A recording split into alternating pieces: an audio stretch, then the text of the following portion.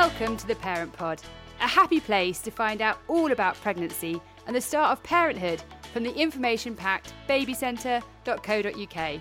Hello, I'm Lucy. And I'm Claire, and we're here with a podcast for every week of your pregnancy, full of really useful takeaway information. Candid admissions from our own experiences, having both had 2 children. And top advice from experts. We won't leave you holding the baby either. This podcast series takes you right up to when your new baby is 12 weeks old.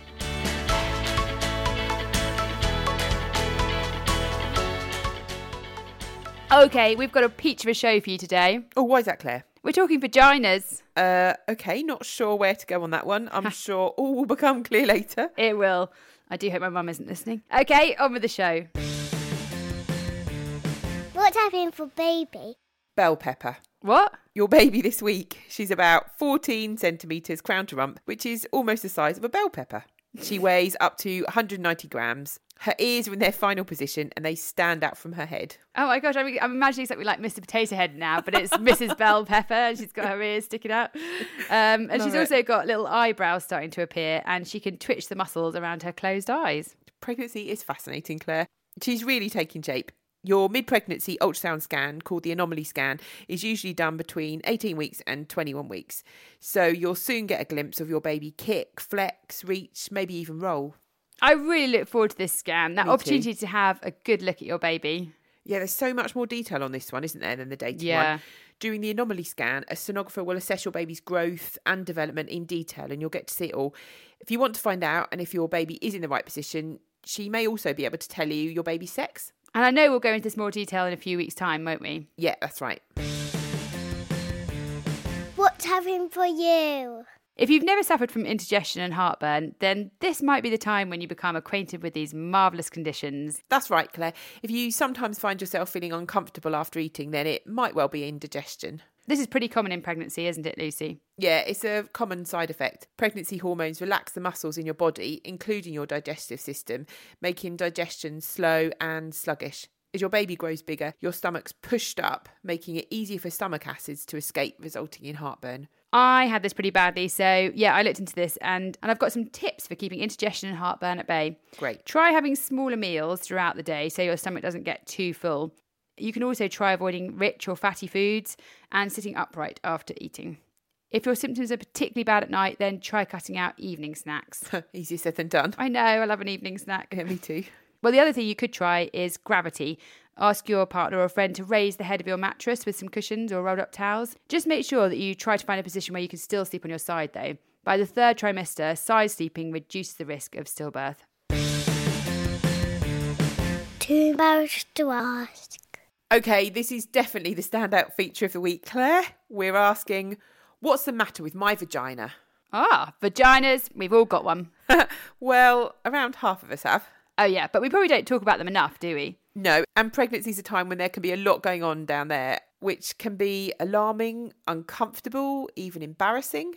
Actually, mostly all 3 of those, I'd say. Yeah, too right. So Claire, would you like to dive in, well, so to speak, and tell us about some of the issues that may be going on in pregnancy? It would be my pleasure, Lucy. Okay, first up is discharge. Lovely. It's really normal to have more discharge in pregnancy, caused by our good old friends, those raging hormones. And your blood flow increases too, doesn't it? It certainly does. It's a veritable perfect storm. Your discharge is generally nothing to worry about. It should be a sort of milky white. If you notice a smell, that might be because you're more sensitive to smell than before you were pregnant. So wearing pads will help. Yeah, just a panty liner should be enough. If the discharge does smell bad, then it's worth getting it checked. There's an increased risk of some vaginal infections in pregnancy, again, thanks to our friends. Hormones? Yep. So a regular favourite is a yeast infection, aka thrush. The smell might be a bit yeasty and you'll have more discharge and some itching. Lovely. Thrush isn't very nice for you, but it won't actually harm your baby. You should still talk to your GP or midwife to get it checked and treated though. If the smell is more fishy and your discharge looks a bit grey, then it might be bacterial vaginosis, BV for short. This could cause complications with your pregnancy, so definitely give your midwife a call if you think you might have it. And just like when you're not pregnant, if you have any other symptoms such as discharge that's really unpleasant, if there's pain when you wee or when you have sex, or your vagina is really itchy, then get it checked out quickly. And of course, up next, there's your favourite and mine, vulvar varicose veins, when the veins around your vulva stick out as lumpy bumps. Ah, yes. Thankfully, most vulvar varicose veins go away on their own within a few weeks of giving birth. So if your vagina is a bit funny, then you're not the only one. Lucy, I feel a list coming on. Okay, here's our not to be missed recommendations to keep your vagina in tip-top condition. Living its best life. Indeed. Okay, first up, wipe from front to back when you go to the loo. Yep, always tell my child that. Avoid tight clothes. As if you'd want to wear anything tight in pregnancy. Yeah, and choose cotton underwear rather than those artificial fibres. Don't douche or use scented sanitary towels. Douche, Claire, it's not the 70s. No. Steer clear of perfume personal care products, including things like feminine hygiene sprays. Yeah, and dry yourself gently after bathing or swimming. Don't rub. Don't rub. Great tip. Eat a healthy and balanced diet. And stay hydrated. And if your partner has any symptoms or if you have any repeated problems, then get him checked out and treated if necessary. And of course, always see your doctor if you're worried about anything to do with your vagina in pregnancy. It's embarrassing, I know, but honestly, if your doctor runs away screaming at the sight of your lady parts, then, well, you either need new lady parts or you need a new doctor. You certainly do. What do you expect this week? Finally, this week, it's a good time to start researching your options for where to give birth. Claire, what did you think about when you were making your plans? Well, I definitely wanted to give birth in a hospital, being quite square. And I live in the sticks, so I was a bit nervous about getting to the hospital, which is 40 minutes away. Okay. And a friend has given birth in a pub on the way there in the past. Wow. But I didn't have worried as I ended up being induced. Oh, okay. Crumbs, did your friend she have an all right birth? Did you get a free lunch in the pub? Yeah, you'd hope so, wouldn't you? I imagine a pub car park's probably not in most people's birth plans, though. Some women, including those who have higher risk pregnancies, will know that they want to have their baby in a hospital, won't they? I've noticed that people have really different reactions to hospitals. For some, they're reassuring, knowing that you have full access to all the medical intervention that you need. Yeah. For other mums, the thought of going into hospital is something they really shied away from. Yeah, I agree. I think that's really true. Also, where you live makes a difference, obviously, doesn't it? I Yeah, mean, like a lot you of were my saying. friends were happy to choose a home birth as long as the hospital wasn't that far away. Yeah. For me, it would have been a nightmare. Okay, let's talk about home birth, though, because that is a whole other option if that's something that you want to do. Yeah, especially if your pregnancy has been uncomplicated. In fact, if you've had a baby before and all is going well with your current pregnancy, giving birth at home is just as safe as giving birth in a hospital or birth centre. Yeah, I think it can be lovely being at home. I definitely considered it and looked into the idea.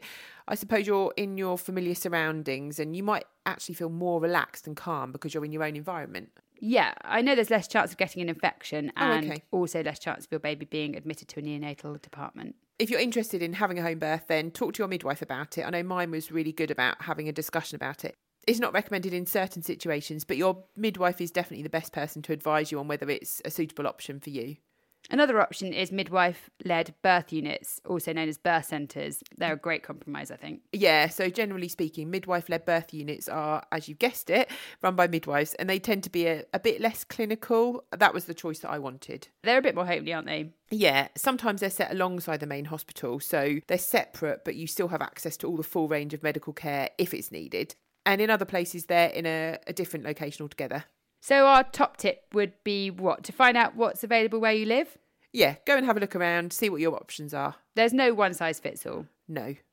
Okay, that rounds things up for another week. As always, please remember that the podcasts don't replace medical advice and you should always speak to your doctor or midwife if you have any concerns. We hope you stay well, stay healthy, and we'll see you next time for 19 weeks. Bye-bye. Bye-bye.